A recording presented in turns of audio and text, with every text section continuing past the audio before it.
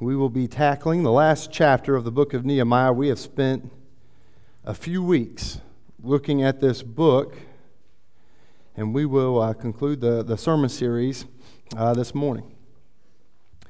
All right, real quick, just by way of thank you, it has been a year since we've come together, but this isn't my anniversary, this is our anniversary.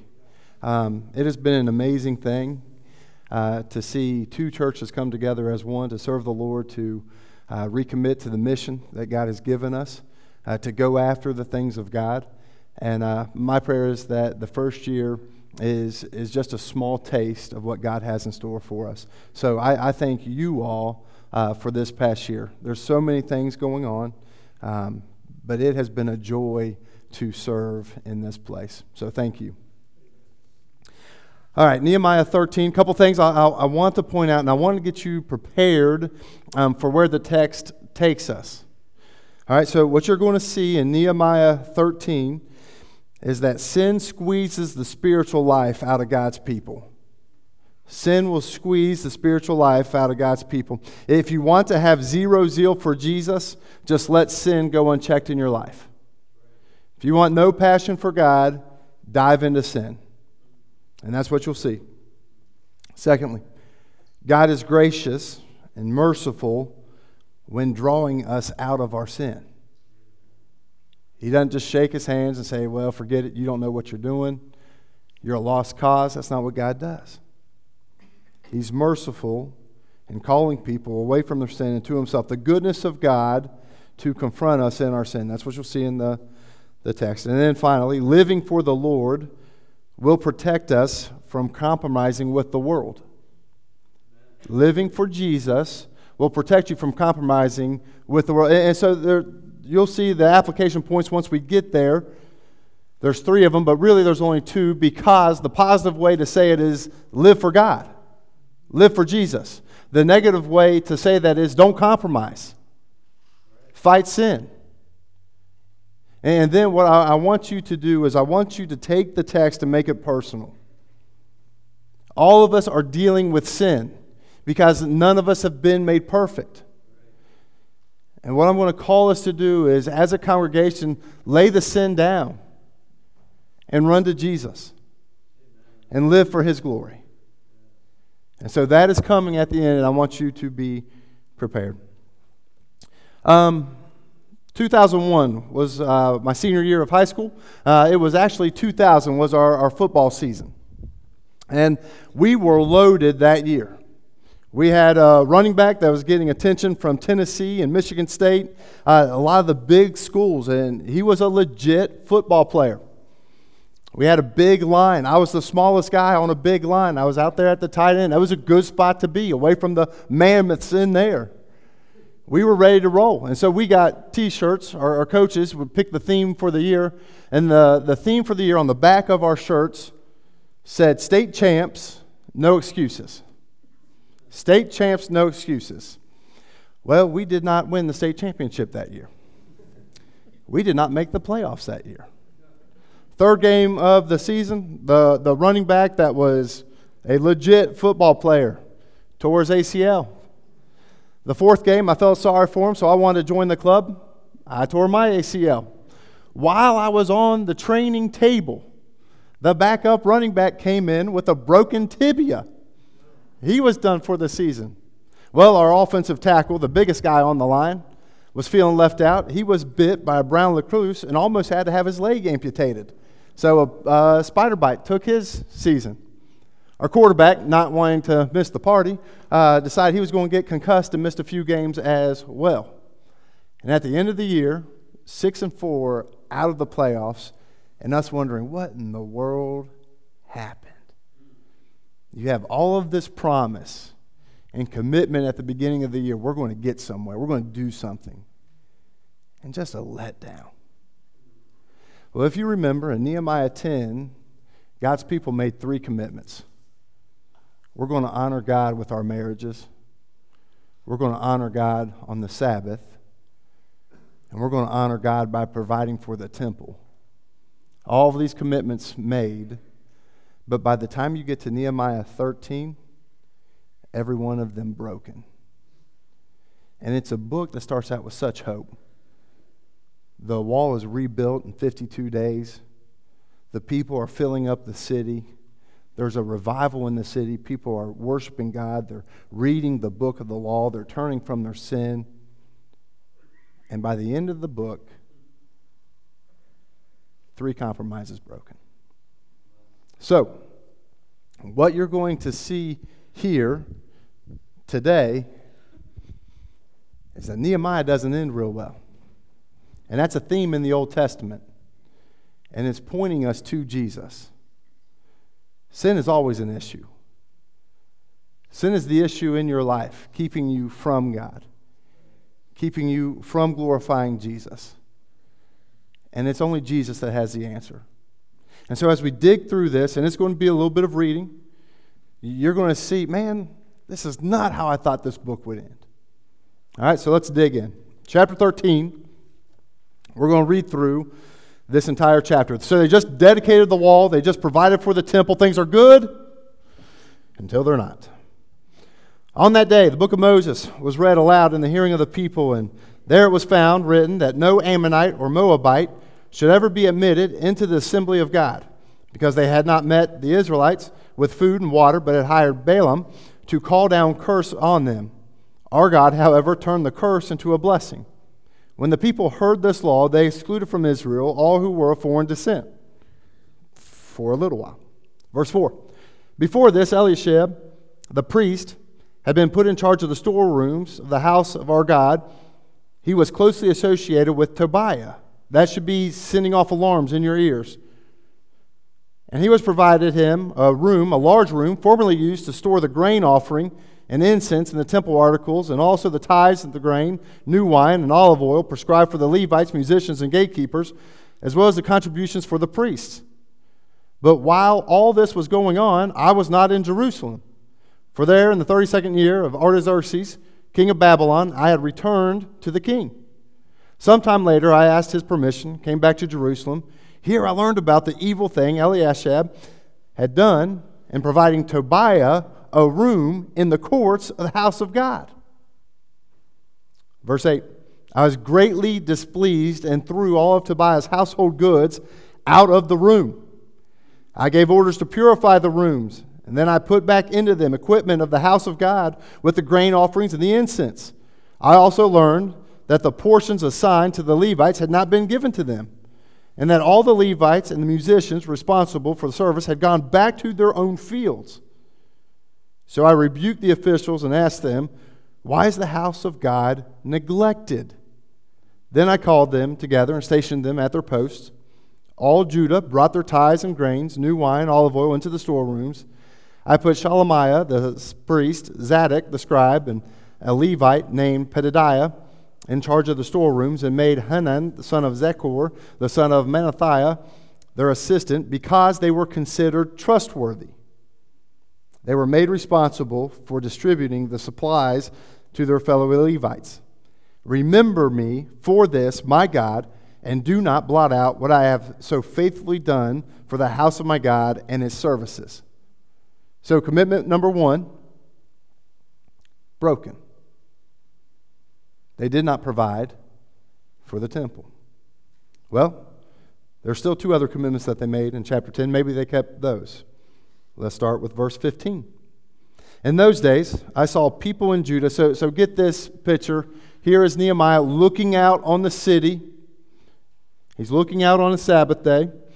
Verse 15, in those days I saw people in Judah treading wine presses on the Sabbath and bringing in grain and loading it on donkeys, together with wine, grapes, figs, and all other kinds of loads. And they were bringing all this into Jerusalem on the Sabbath. Therefore, I warned them against selling food on that day. People from Tyre who had lived in Jerusalem were bringing in fish and all kinds of merchandise and selling them in Jerusalem on the Sabbath to the people of Judah. So now you see the Israelites thought they were getting away with it. Well, if we let these people bring in food and we just buy it from them, we're not really breaking the law. Nehemiah didn't see it that way. Verse 17, I rebuked the nobles of Judah and said to them, what is this wicked thing you are doing, desecrating the Sabbath day? Didn't your ancestors do the same things? So that our God brought all of this calamity on us and on this city? Now you are stirring up more wrath against Israel by desecrating the Sabbath. When evening shadows fell on the gates of Jerusalem before the Sabbath, I ordered the doors to be shut and not opened until the Sabbath was over. I stationed some of my own men at the gates so that no load could be brought in on the Sabbath day. Once or twice, the merchants and the sellers of all kinds of goods spent the night outside Jerusalem. But I warned them and said, "Why do you spend the night by the wall? If you do this again, I will arrest you." From that time on, they no longer came on the Sabbath. Then I commanded the Levites to purify themselves and go and guard the gates in order to keep the Sabbath day holy. Remember me, this also, my God, and show mercy to me according to your great love. That would be strike two. They promised to keep the Sabbath. They used it like any other day. Well, maybe their marriage honored the Lord. Let's see. Verse 23. Moreover, in those days I saw men of Judah who had married women of Ashdod, Ammon, and Moab. Half of their children spoke the language of Ashdod or the language of one of the other peoples and did not know how to speak the language of Judah. Now that's very important. What is God's word in? It's in Hebrew, the language of Judah. Parents are supposed to be raising up their kids to know the book of the Lord, but they can't even speak the language. We keep reading. Verse 25, I rebuked them and called curses down on them. I beat some of the men and pulled out their hair. Now, real quick, this is what they should have been doing to themselves. If you look back at Ezra, when they're confronted with sin, they beat their chest, they pulled out their hair, they put on sackcloth, and they mourned for their sin. But this people refused to repent. Now, I'm not going to do what Nehemiah does. We're not going to pull anybody's hair out. We're not going to beat anybody up. I made them take an oath in God's name and said, "You are not to give your daughters in marriage to the sons, nor are you to take their daughters in marriage for your sons, for yourselves." Now, real quick, this and at the beginning of the chapter, this is not about ethnicity. This is about worship. And you're going to see that with the examples that Nehemiah is about to give. Whenever people got married to people from a different people, they brought in their gods. And then they started to worship their gods. They went after foreign gods and did awful things because they had forgotten God. So you pick it back up, verse 26. Was it not because of marriages like these that Solomon, king of Israel, sinned? Among the many nations, there was none like him. He was loved by his God, and God made him a king over all of Israel, but even he was led into sin by foreign women. And we'll read about that in just a little bit. Must we hear now that you are doing all of this terrible wickedness and are being unfaithful to our God by marrying foreign women? One of the sons of Jodiah, son of Eliashib, the high priest, was son-in-law to Sanballat the Horonite. You remember him? He was boys with Tobiah, who hated the things of God. These are enemies. These are now related to the high priest through marriage. The enemies have gotten closer, and the people don't even realize it. And I drove him away from me. Remember them, my God, because they defiled the priestly office and the covenant of the priesthood and the Levites. So I purified the priests and the Levites and everything foreign and assigned them duties, each to his own task. I also made provisions for the contributions of wood at designated times and for the first fruits. Remember me with favor, my God. That's how the book ends. Let's pray. Father, as we dig into this text, Lord, I pray that you help your word come alive in our hearts. Father, I pray that we're warned by this text. I pray that we're encouraged by this text. I pray that you are glorified with how we respond to this text. In Jesus' name I pray. Amen. All right, here we go. First off, I want you to see how Nehemiah purifies the temple. We won't reread the text, But just understand this. I want to read a little bit about Tobiah. A little bit about Tobiah. You see him in 2:10.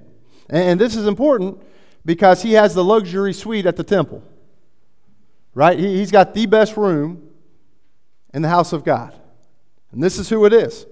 This is who the high priest gave a spot to. Nehemiah 2:10. When Sanballat the Horonite, who we just met, now related to the high priest, and Tobiah the Ammonite official heard about this, they were very much disturbed, and someone had come to promote the welfare of the Israelites. So you have these two guys that are making it off of the Israelites being in the situation they were before the wall was built.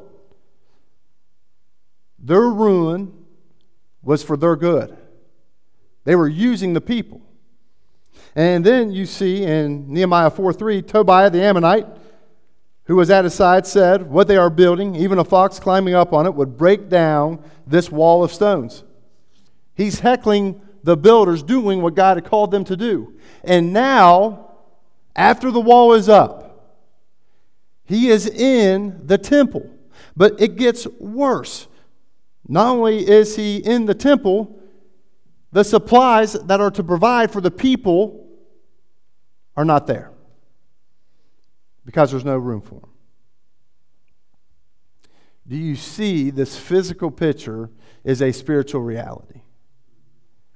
And the place that should have been worship for God, an enemy of God, has been moved in.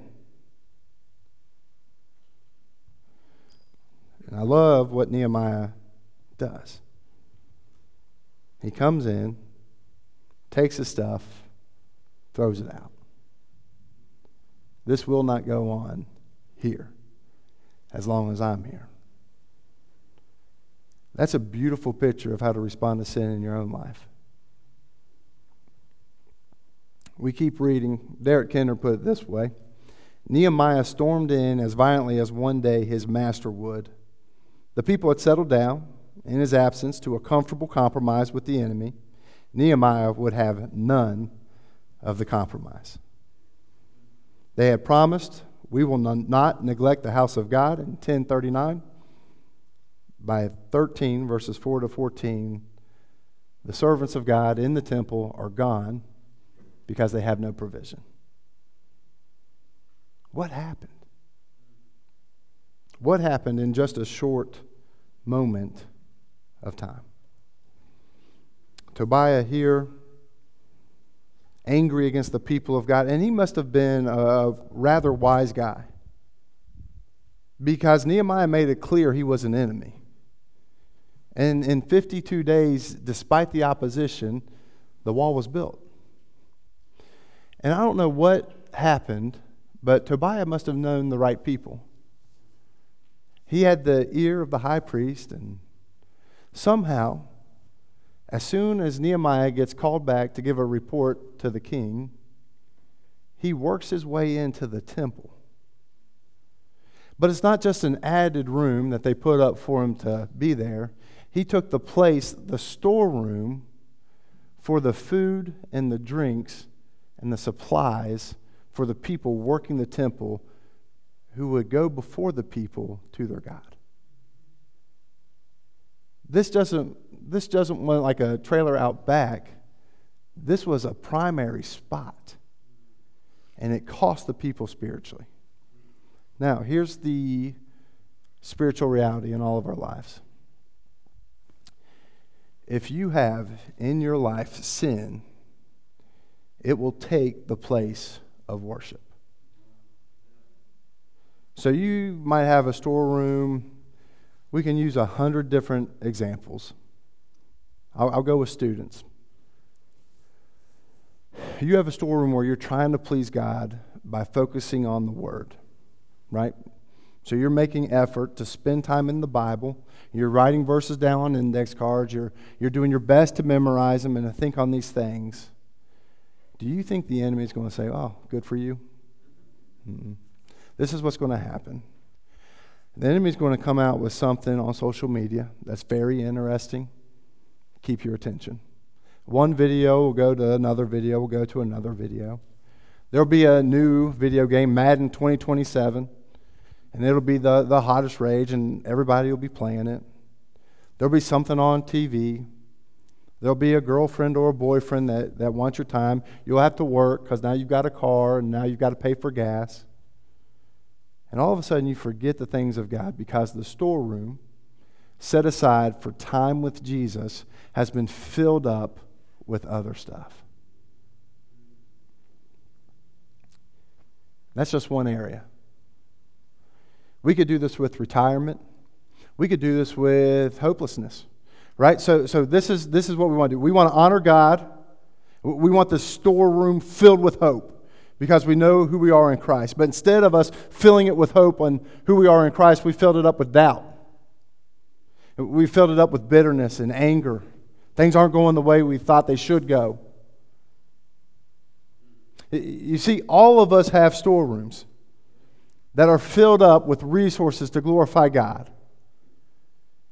And if you fill that place up with the enemy, you will no longer be able to worship God. And so what I want you to do, I want you to ask God to show you your storerooms. And maybe you didn't realize it, but there's a Tobiah that has moved into one of your storerooms that should be pointed to the glory of God, but instead, there's no worship going on in that area of your life. And maybe today you need to make a decision. And so what happens? Nehemiah comes and purifies the temple. That's a good way to do it. Throw that sin out of your life. Confess it to Jesus and turn from it. There is no room. Not a little bit. He doesn't get a sofa in the storeroom. He doesn't get a little bed, a twin bed. He gets nothing. He's out of the room. This is for God. Bring in the grain. Bring in the wine. Bring in the stuff for the temple. Tell the Levites, get back to work because this will be used for the glory of God. That's what you have to do in your life. And the good news is, there was one that is coming that cleanses the temple. And he's still doing that today. We keep reading. The Nehemiah 13, 15 to 22. Nehemiah purifies the Sabbath. And I can only imagine. And I wonder if Nehemiah thought, man, I was only gone for this long. And we don't know how long he was gone. Could have been a couple years. Could have been 1 year.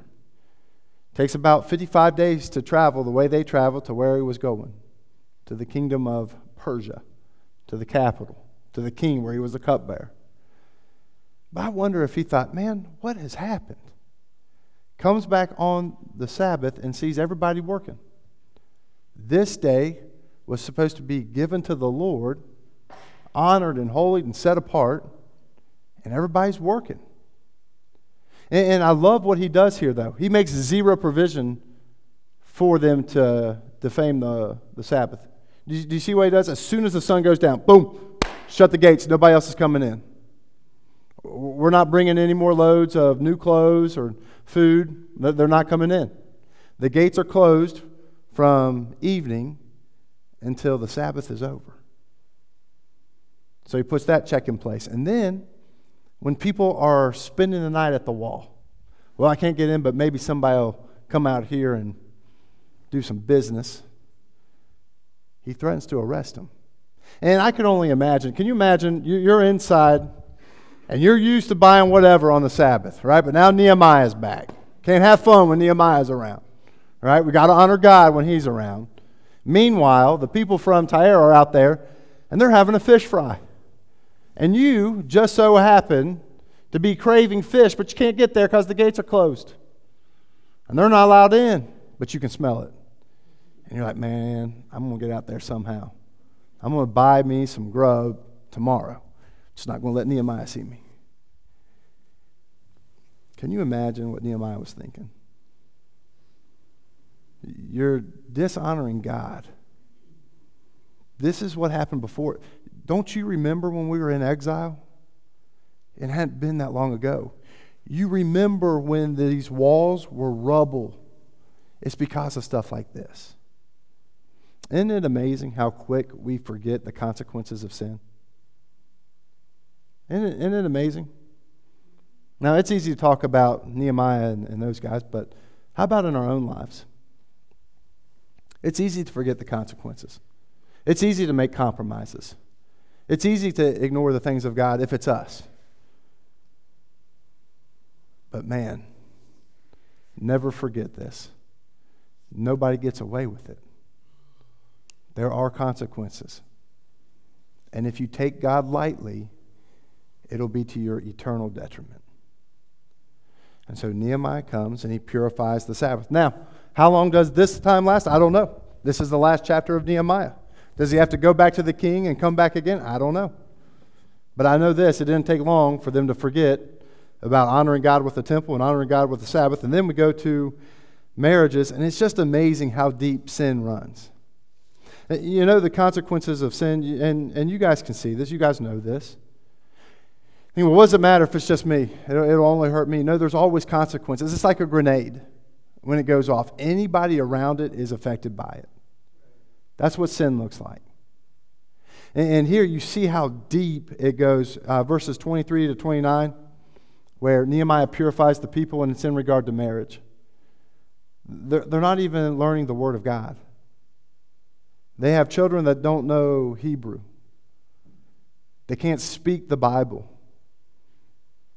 And then you have a high priest who's related to the enemy. And now here's a little point, side note of application. What does Nehemiah do? He says, hey, don't you remember Solomon? Solomon was the wisest guy on the planet. He asked God for wisdom, but you want to know what got Solomon? Sin. For as smart as he was, he had no plan for sin.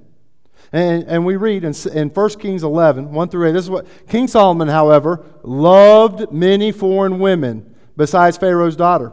Moabites, Ammonites, Edomites, Hittites. They were from nations about which the Lord had told the Israelites, you must not intermarry with them because they will surely turn your hearts after their gods. That's why.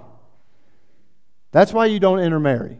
You don't want to marry those ladies because your heart will be turned to their gods. And then you see what happens. Nevertheless, Solomon held fast to them in love. He had 700 wives with royal birth and 300 concubines, and his wives led him astray.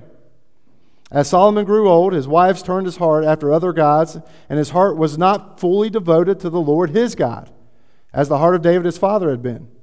He followed Ashtoreth, the goddess of the Sidonians, the Molech, the detestable god of the Ammonites. So Solomon did evil in the eyes of the Lord. He did not follow the Lord completely, as David his father had done. On a hill east of Jerusalem, Solomon built high places for the Chemosh, the detestable god of Moab, and for Molech, the detestable god of Ammonites. He did the same for all of his foreign wives who burned incense and offered sacrifices to their gods. So for all of these wives, you have all of these altars to all of these different gods. And Nehemiah's like, why are you doing this? Just a few chapters ago, you promised to honor God with your marriage. Now we're doing the same thing. And the problem is so deep that Sanballat, one of our enemies, is now related to the high priest through marriage. And so we read this, and I wonder, where's your heart at now? Like, well, what's the point of this? Brian, is it something with sin? Is it something with Sabbath? I think, one, this text is screaming out for the need for Jesus. The Old Testament doesn't end well. Nehemiah is just one of the books. You know how Deuteronomy ends? So Moses leads the people out of Egypt. He sees the promised land, but he's not allowed to enter the promised land. He dies outside the promised land. You know why? Sin. Well, we keep reading. You got the Judges. And if you read a couple of chapters in the Judges, what you see, God raises up a judge, rescues the people. The people love it. They love God. But then the judge dies, the people turn from God, and God's hands of favor is removed. And eventually, after enough time, the people call out for God, and God will raise up another judge to rescue them out of captivity. And they're like, oh, everything's good. We love God. The judge dies, the people do evil and run from the Lord, and the cycle just keeps repeating itself. You see it with Gideon. You see it with Samson. You see it with Samuel. It never ends well. Oh, well, what about when they finally get a king? What about David? How's it go for David? Well, his son tries to take over his kingdom. That's how it went for David. Why? Because of sin. We just read about Solomon. Chronicles and 1st and 2nd Kings, all of that, there's never a king that it ends well for. And then you have the prophets warning the people of God, hey, if you don't stop ignoring God, if you don't stop living however you want to and forgetting that there is a God that's given us a way to live, if you don't stop, we will be taken into captivity. God will remove his hand of protection. Do they listen to the prophets? Nope. So they're taken into captivity. And yet even there, God hears them and calls them back. And then you have Ezra and Nehemiah. The temple is built. The wall is rebuilt. Things are looking good. And then Nehemiah 13. And so I would be asking, what is our hope? Because if I'm honest, I think we struggle with sin also. We confess it to God, we ask for forgiveness, but we're still fighting sin. We're still impatient with people. We still deal with lust. We still deal with anger. We still deal with selfishness and pride, laziness and sloth. All of us in the room deal with this sin. So what is our hope? Are we just going to be like Nehemiah? Jesus is our hope. And you see this again and again. Paul, New Testament, hits it on the nail, hits it on the head. So I find this law at work. Although I want to do good, evil is right there with me. For in my inner being I delight in God's law. But I see another law at work in me, waging war against the law of my mind and making me a prisoner of the law of sin at work within me. What a wretched man I am. Paul talking about sin in his life, fighting sin, wanting to do what is right. So what's his conclusion? Who will rescue me from this body that is subject to death? Thanks be to God who delivers me through Jesus Christ my Lord. Jesus is your answer for your sin. Jesus is my answer for my sin. I have no hope to clean myself up. I can make commitment after commitment after commitment. If Jesus does not rescue me, I'm done. And so are you. Hebrews 10 and 14 puts it this way. We have been made holy through the sacrifice of the body of Jesus Christ once and for all. For by one sacrifice he made perfect forever those who are being made holy. That is your standing. If you're in Christ, you have been made holy. You have been made perfect. You can't improve on perfection. And yet at the same time, we are being made what we already are. Isn't that an awesome thing? We should be growing in Christ-likeness. The fruit of the Spirit should be growing in our lives. You should be more joyful today because the Spirit of God dwells in you. You should be growing in that. You should be more patient and gentle, kind, patient. Should be growing. All while understanding we haven't arrived yet. But one day we will. Or you could put it this way, 2 Corinthians 5:21, God made him who had no sin to be sin for us, so that in him, in Christ, we might become the righteousness of God. What Jesus did perfectly, fulfilled the law, we receive by faith. If you have never done that, today you need to do that. You will not overcome your sin on your own. You will be left eternally separated from a God who loves you and who sent a rescuer, and his name's Jesus. But then there's another group in the room today. And this group, this is the challenge, and it's the same challenge, one put positively, one put negatively. Put positively, it's to live for the glory of God. Live for the glory of God. Every area of your life to the glory of Jesus. Something as simple as how you listen to a sermon, do it to the glory of God. Take notes, write down texts, pray as we go through this. Don't just go through the motions. Glorify God in how you sleep. Glorify God in how you wake up. Glorify God in how you go to school and how you work, how you relate to your wife and how you relate to your husband. Glorify God with your children and your grandchildren and your great-grandchildren. Glorify God in every area of your life. 1 Corinthians 10:31, whatever you do, whether you eat or drink, do it all for the glory of God. This is what Nehemiah did.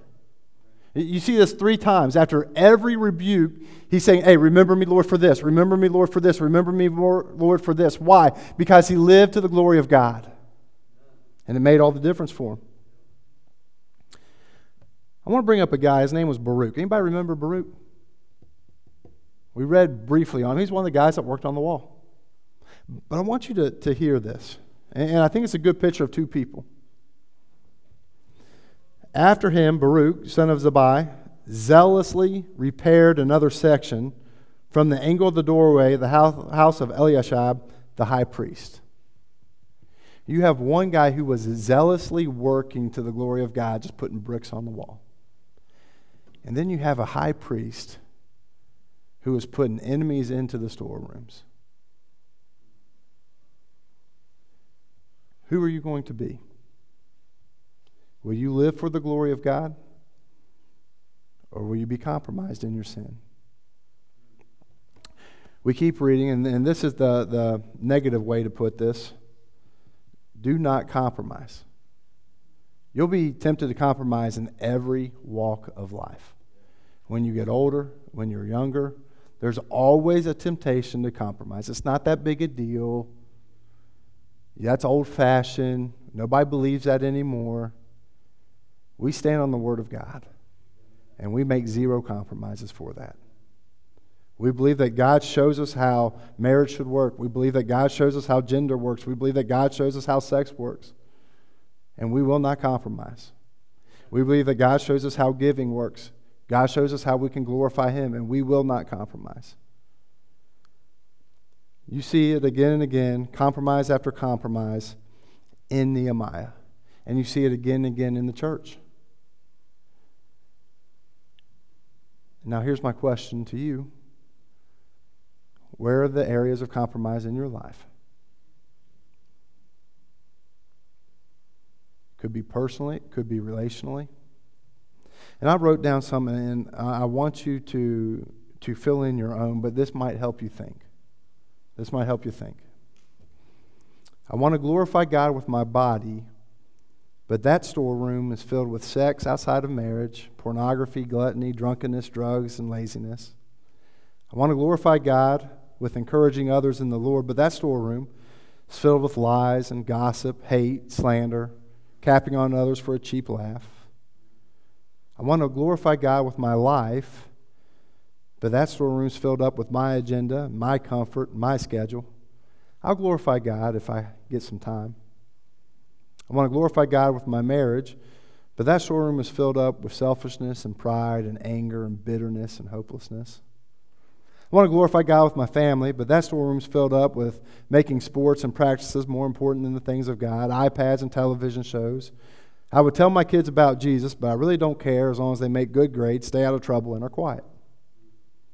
I want to glorify God with my free time, my summer vacations, but that storeroom is filled up with personal comfort, longing for more stuff, bigger toys, and better destinations.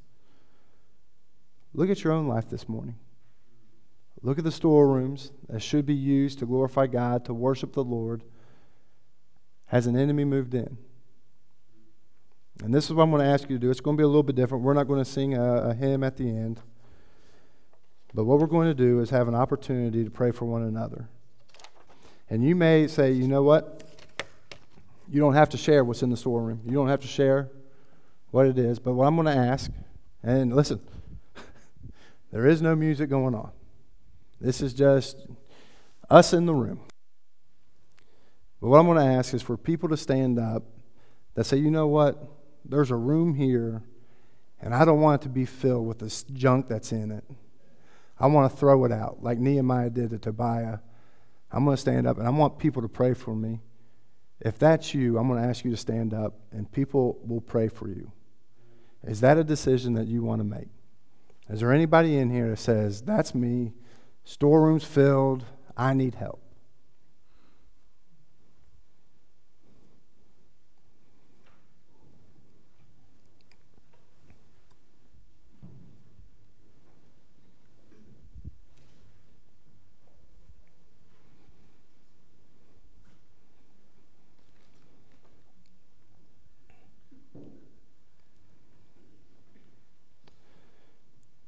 And this is what I'm going to ask us to do as a church family. We're going to pray for one another. And this is what we're going to pray. We're going to ask, obviously, that Jesus is our hope. But then we're going to pray specifically for the people standing, that we help and that with God's help, they throw out the junk in their lives. And they live to the glory of Jesus. Hey, and that's all of us in the room. Let's pray. Father, you are an awesome God. And Lord, we fall way short. And yet you give us Jesus. And so, Father, I pray that we see the beauty and the power that is in your Son. Lord, that he can purify us. That he can make us righteous by giving us his righteousness and paying for our sin. And Lord, I thank you for the boldness in the people that have stood.